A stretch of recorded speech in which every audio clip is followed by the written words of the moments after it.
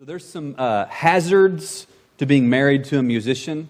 Any of you folks that are married to Kristen's like, yes. Anybody that's married to a musician, there are some hazards that come along with it. I won't go into all the hazards this morning, but one in particular. You know, if you're married to somebody that plays the guitar, I mean, I know there's a lot that goes with that, or if they play the flute or something. But if you're married to somebody who plays a piano, part of what ends up happening is every time you move, you got to move this piano with you. You found this to be true. And not only do you have to move the piano to multiple different locations, but every house we've lived in, the piano has taken residence in multiple different rooms in the house. And I try to be, keep myself as strong as I can, but I haven't figured out a way that I can just pick up that piano by myself and move it. And so every time that's had to be moved, either within the house or from one house to the next, I've had to rely on friends who would help carry the load, help pick it up, help move it, help load it, help unload it. And I remember when we moved from Cross Plains to Birmingham, I had friends who they helped us move the whole U-Haul, and then and including the piano, and then a couple of my friends, Josh and Clay, they followed us, went with us all the way to Birmingham, and then helped us load all of our stuff into a new house. That's good friends, okay? And when we moved into our house outside of Birmingham, we were struggling to get this piano loaded up because it's heavy already. It's hard even in flat places. But we had to go through the back yard, and the backyard was on a slope about like this. And then there were steps, and then there were more steps. And so we're just struggling with this thing, and it's not easy. Our feet are slipping, and I look back, and our new neighbors that are behind us are kind of just standing in the yard with their hands in their pockets like this, and they're really sympathetic. They're really taking pity on us, but nobody rushed over to say, hey, can we help you? Can we help you carry that? And we don't have to be a genius to know, like, what kind of friend you would rather have. It's easy to find people that'll shake, if you're in a bind, they'll shake their head and say, yeah, that really looks tough. Man, hate to see you struggling with that piano. Versus the friend that says, hey, let me grab an end of that. And what kind of friend are we called to be? Are we called to be the friend that just kind of looks on with pity and sympathy, or the friend that rolls up our sleeves and jumps in and helps? This past couple weeks, I've had friends. I've had an ongoing plumbing issue, and I'm thankful for George has George has borne burdens with me and for me and helped me. Jerry Stapp with an issue over the weekend came alongside, and both those men are just great at doing for others what they couldn't do on their own.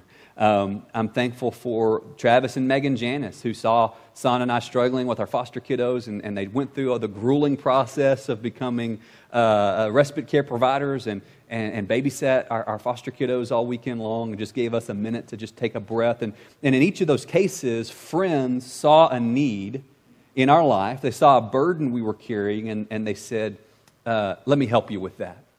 And one of the questions that love asks, how can I help?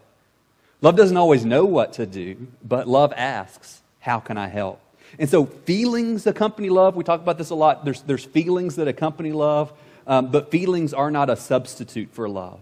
And because love is active. And so sometimes we just feel a certain way. We see somebody struggling, and I feel bad about that, but that doesn't really accomplish anything, does it? Feelings are not a substitute for love. In 1 John 4, verses 7 through 10, we read that God is love, and that God manifests His love for us in sending Jesus to be the sacrifice, the offering, the atonement for our sin. Jesus didn't just sit in heaven and kind of shake His head with pity at us. He came. He became one of us. He moved into our neighborhood. He put on our flesh, and He paid the price that none of us could. Love is active. And throughout this series, Refocus, we're talking about the things that love does.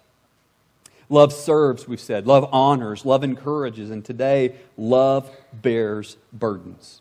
So in Galatians 5 and 6, Paul is describing how a Spirit-filled, Spirit-led community looks. He's talking to us about how Spirit-filled, Spirit-led people live. And this example that Paul gives of Spirit-led living, Spirit-led community may seem surprising. He doesn't describe visions and wonders. That's amazing, and I'm all for visions and wonders.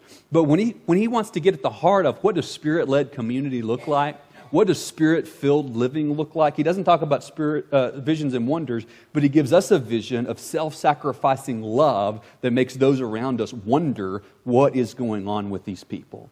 So we don't have to look very far to see people in our world, ourselves included, are carrying baggage, burdens, sin, hurts, frailties, in our marriages and parenthood and our friendships. Kids are driving us crazy. Finances are fried. Emotions are frayed. Relationships are strained. And as we talk about bearing burdens for one another, carrying weight for one another this morning, I'd like us to bear in mind that you can't fix anyone, but you can point them to the one who can. You can't fix anybody, period.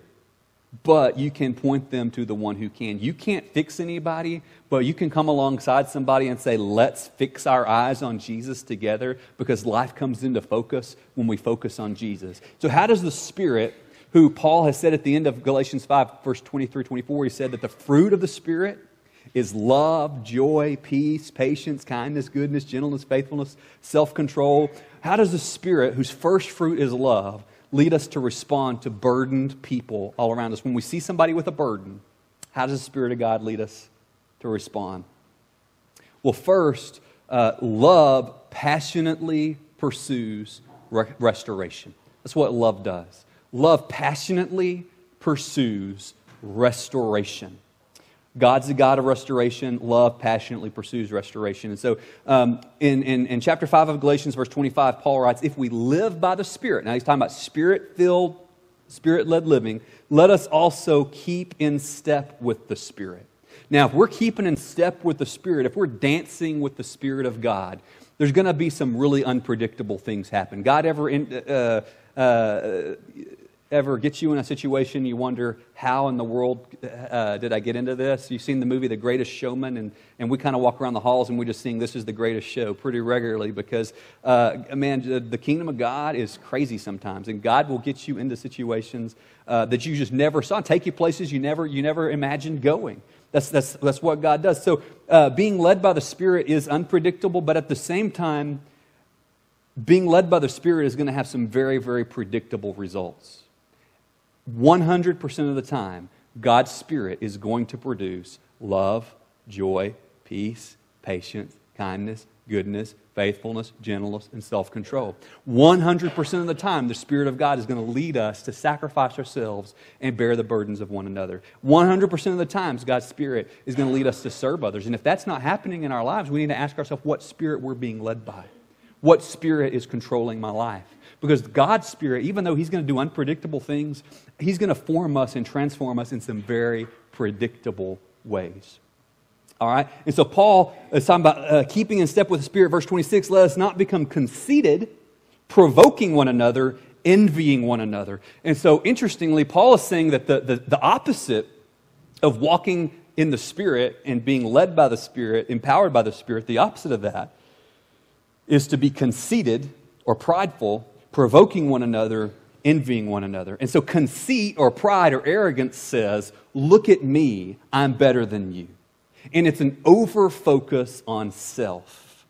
And so some of us right now are thinking, yeah, like so-and-so. Man, they are so conceited. And I love what Paul writes in Mere Christianity, or Paul writes, C.S. Lewis writes, here's Paul, here's C.S. Lewis. What C.S. Lewis writes in Mere Christianity, he says, if one would like to acquire humility, I think, tell him the first step. The first step is to realize that one is proud.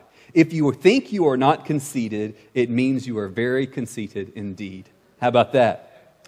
So conceit is an over-focus on myself, and envy is an over-focus on other people. Conceit says, look at me, look at how great I am. Envy says, oh no, that person over there has it better than I do.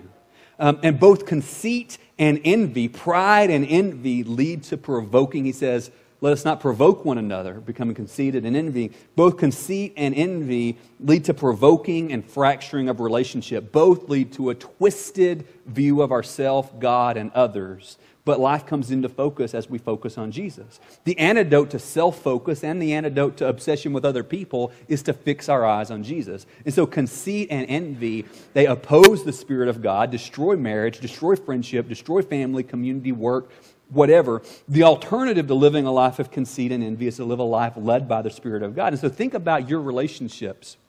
Think about relationships that are fractured or strained or broken. What role have conceit, pride, and envy played? And I'm willing to bet they showed up somewhere in there. And so what does repentance look like? All right, so in Galatians 6, 1 through 5, Paul's going to shift gears towards bearing burdens for one another, but he still has in mind this is what Spirit-led, Spirit-filled, Spirit-empowered people do. Okay?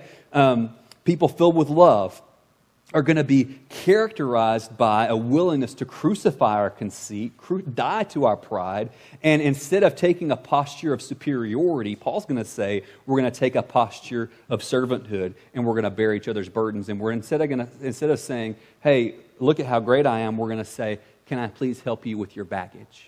Can I help you carry that? Something that love is going to constantly ask is, can I help with that? So love acts, love bears, love carries burdens. So chapter 6 of Galatians, verse 1. Brothers, sisters, if anyone is caught in any transgression, you who are spiritual should restore him in a spirit of gentleness, or her in a spirit of gentleness.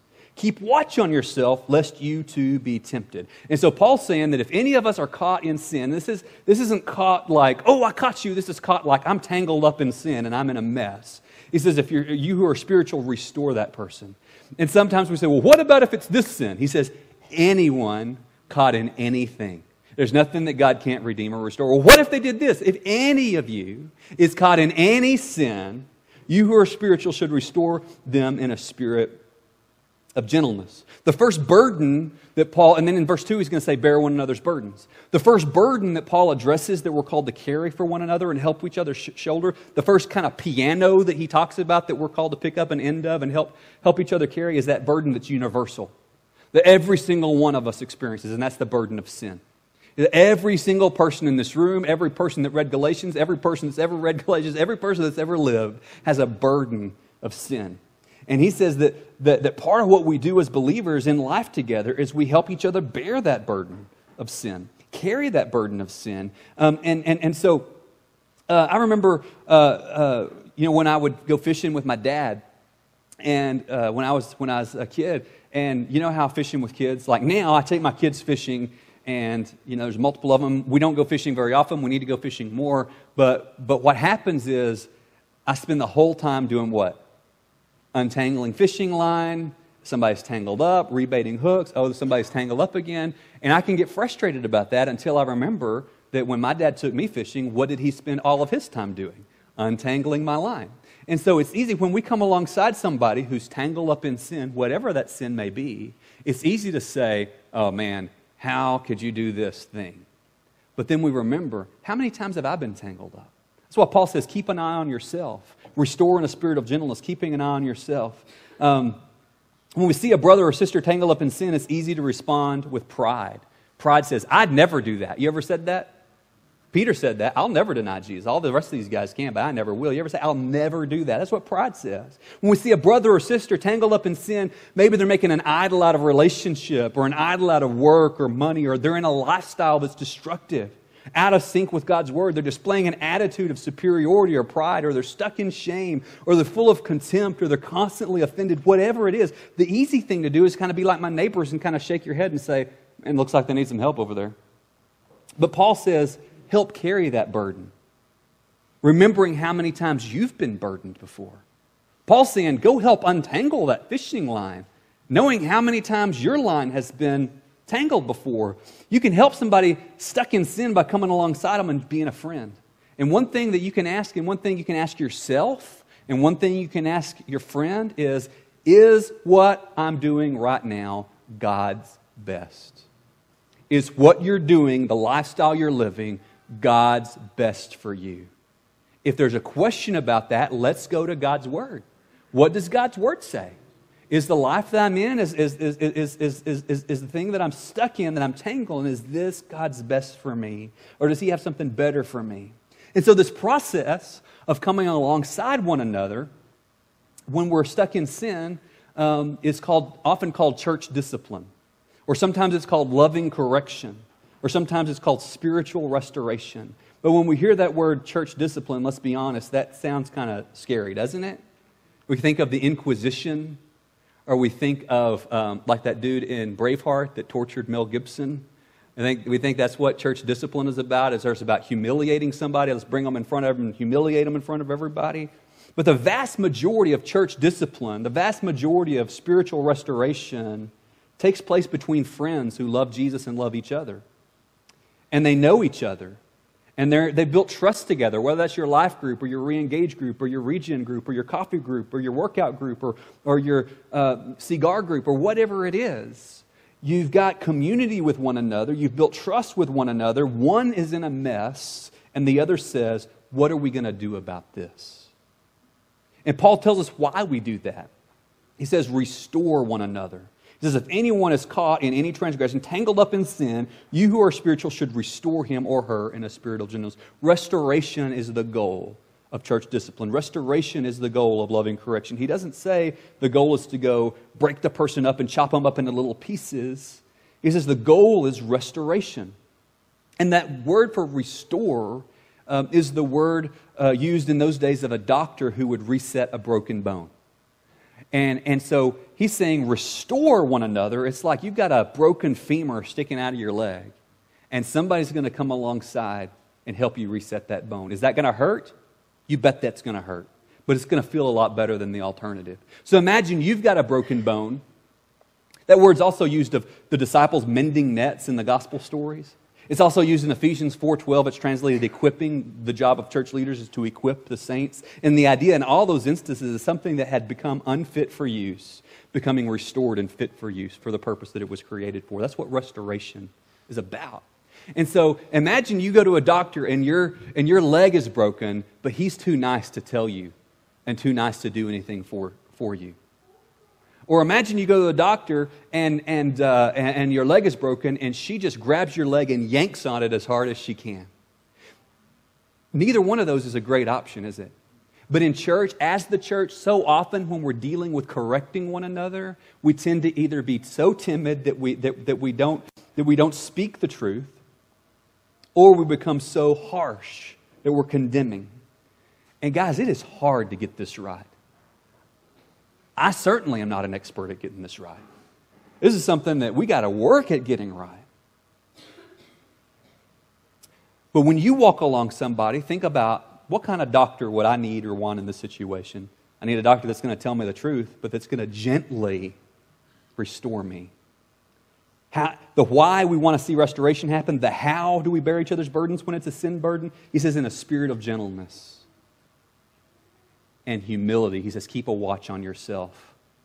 That leads to humility. When I look at how many times I've been messed up and tangled up, that leads to humility.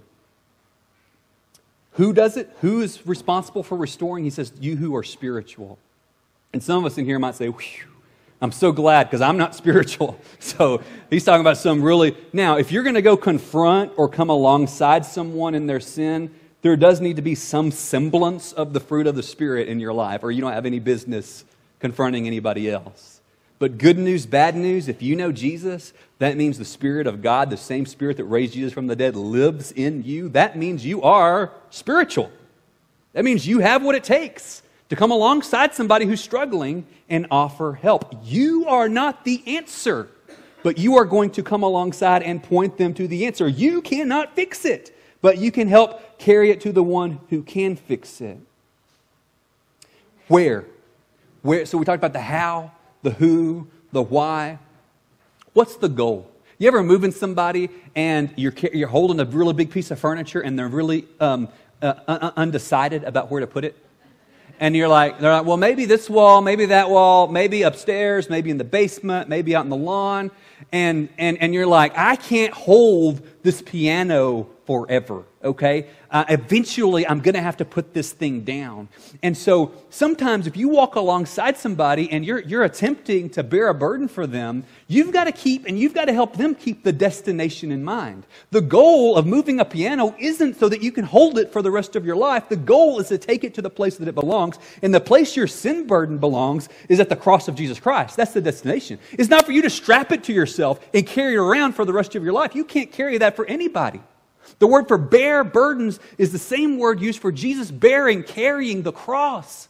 It's something that we couldn't carry on our own, and we certainly can't carry for anybody else. But you can say, let me help you pick up a piece of this burden, and we're going to lay it down at the cross of Jesus Christ. And there's going to come a point, if you want to hold on to this burden forever, I'm going to have to let you because I can't. I can't.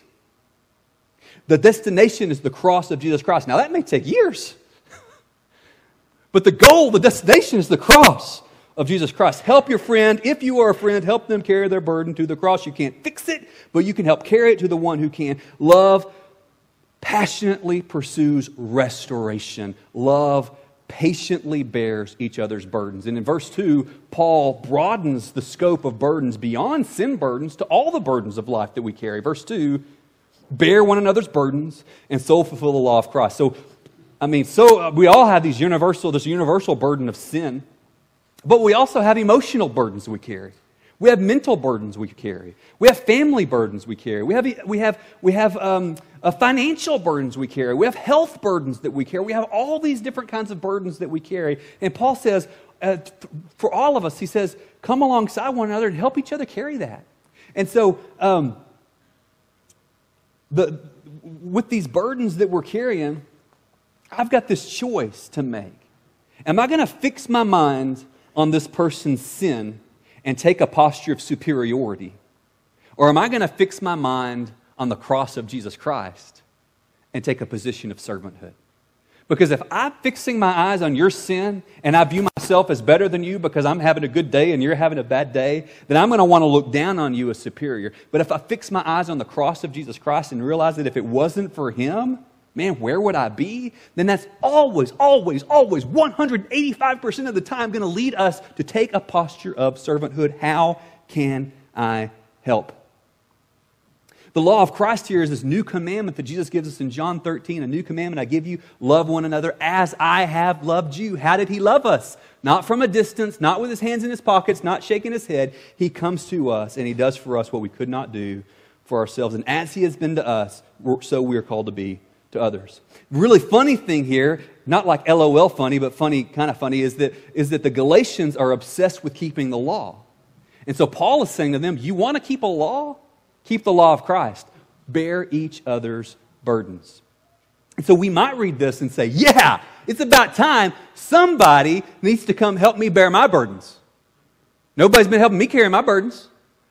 And the thing with that is, Paul is not giving us one more thing here to be entitled to. He's giving us a challenge. Charles Spurgeon said, I have found that men naturally draw this inference. We are to help one another, therefore please help me.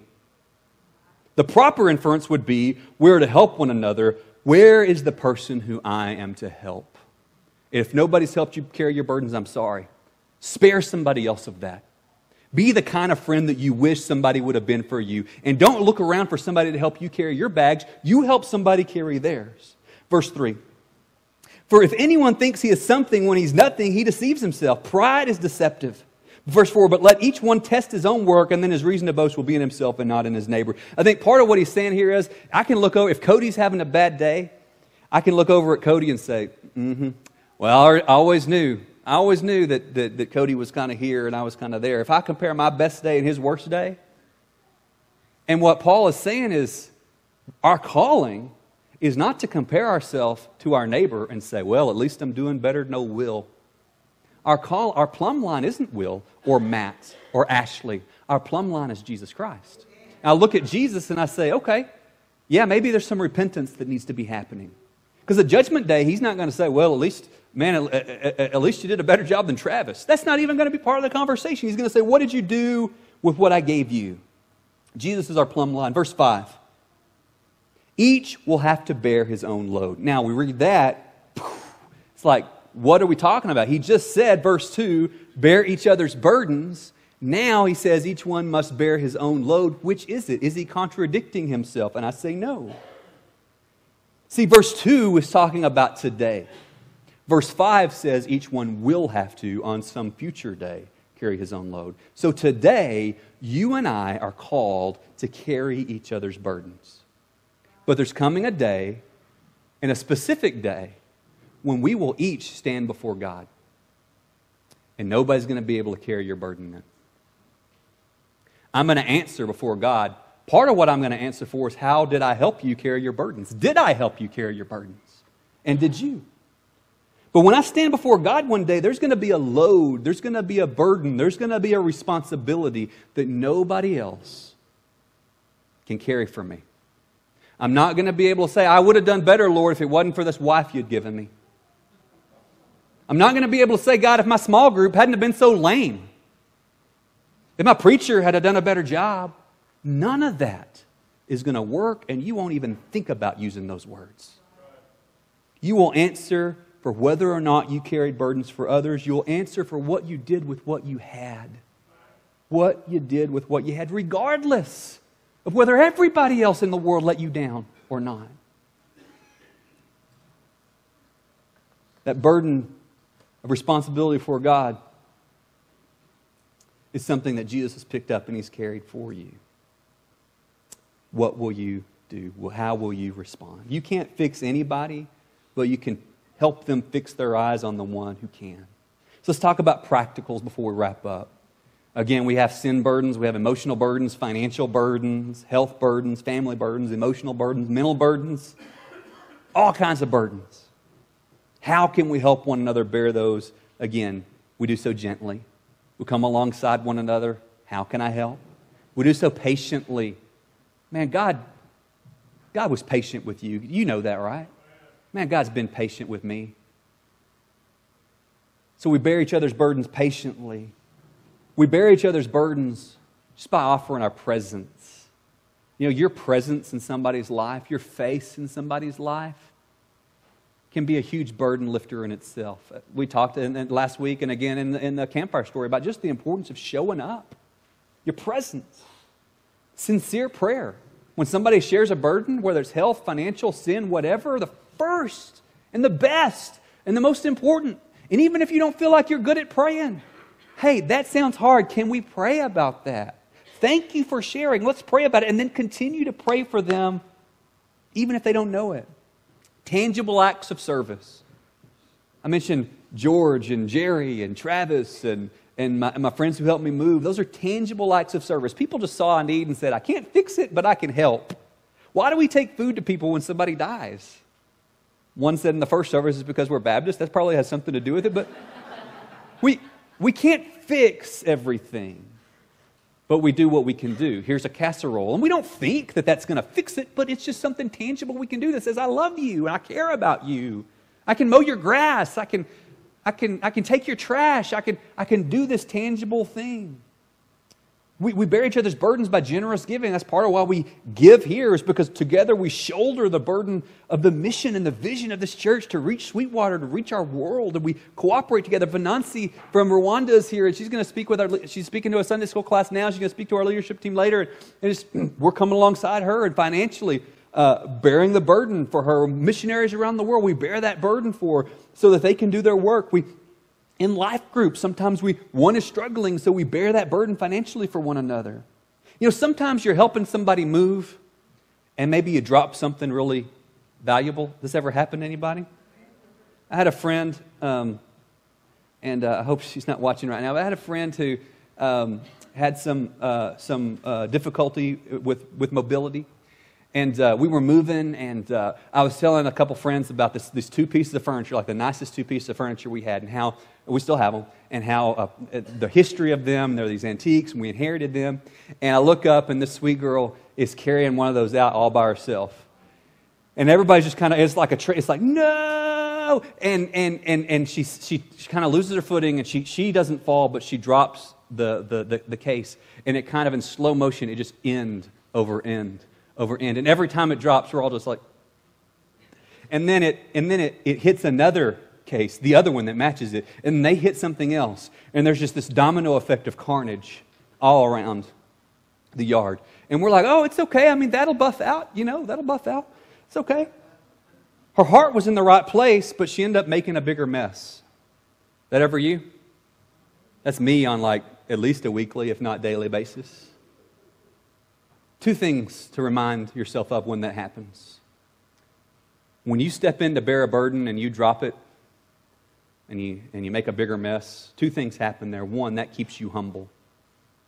And 2, it keeps them reliant on Jesus, not you. Because you weren't ever the solution to begin with. You weren't ever the fix to begin with. And so you stay humble, and they can keep their eyes focused on Jesus and not you. There's a difference between bearing burdens. The band can come up if y'all are around. There's a difference between bearing burdens and owning them. The guys that helped me move my piano, they don't come tune my piano for me. They don't come polish my piano for me. They didn't take it home with them, strapped to their back. They left it. Once it got to its destination, they left it there. Now, I can go pull around that piano all I want, but those guys that moved it, they ain't going to do it because they put it where it belongs. And so, don't strap people's burdens onto you for life. Carry them to Jesus. Fix them. Fix your eyes and their eyes in Jesus. You can't fix it, but you can help carry them to Jesus. You can help point them to Jesus. Especially when it comes to people that are offended all the time. You don't bear somebody's burden if this is a person that's constantly offended. Don't be offended, please. But if you're constantly offended, you're not going to be a friend by saying, yeah, the world is out to get you, and just join them in their misery there. No, that's not going to help. You can bear that burden by pointing them to the cross of Jesus Christ, not by joining them in the mire. So I want to close with a prayer written by J.D. Greear, phenomenal pastor, preacher, communicator, author. This is a prayer. Just hear this prayer. We'll publish it later, but hear this prayer and just let this be your prayer to God. God, there is nothing I have done that could make you love me less, and nothing I could do that would make you love me more. You are all I need for everlasting joy. As you have been to me, so I will be to others. As I pray, I'll do so according to the compassion you've shown at the cross and the power you demonstrated through the resurrection. I want to focus there on point 3. As you have been to me, so I will be to others. God has been good to me. I suspect He's been good to you. As He has been to you, so you are called to be to others. That's why we bear burdens. Not because we're great, not because we're nice, but because as He has been to you, so you will be to others.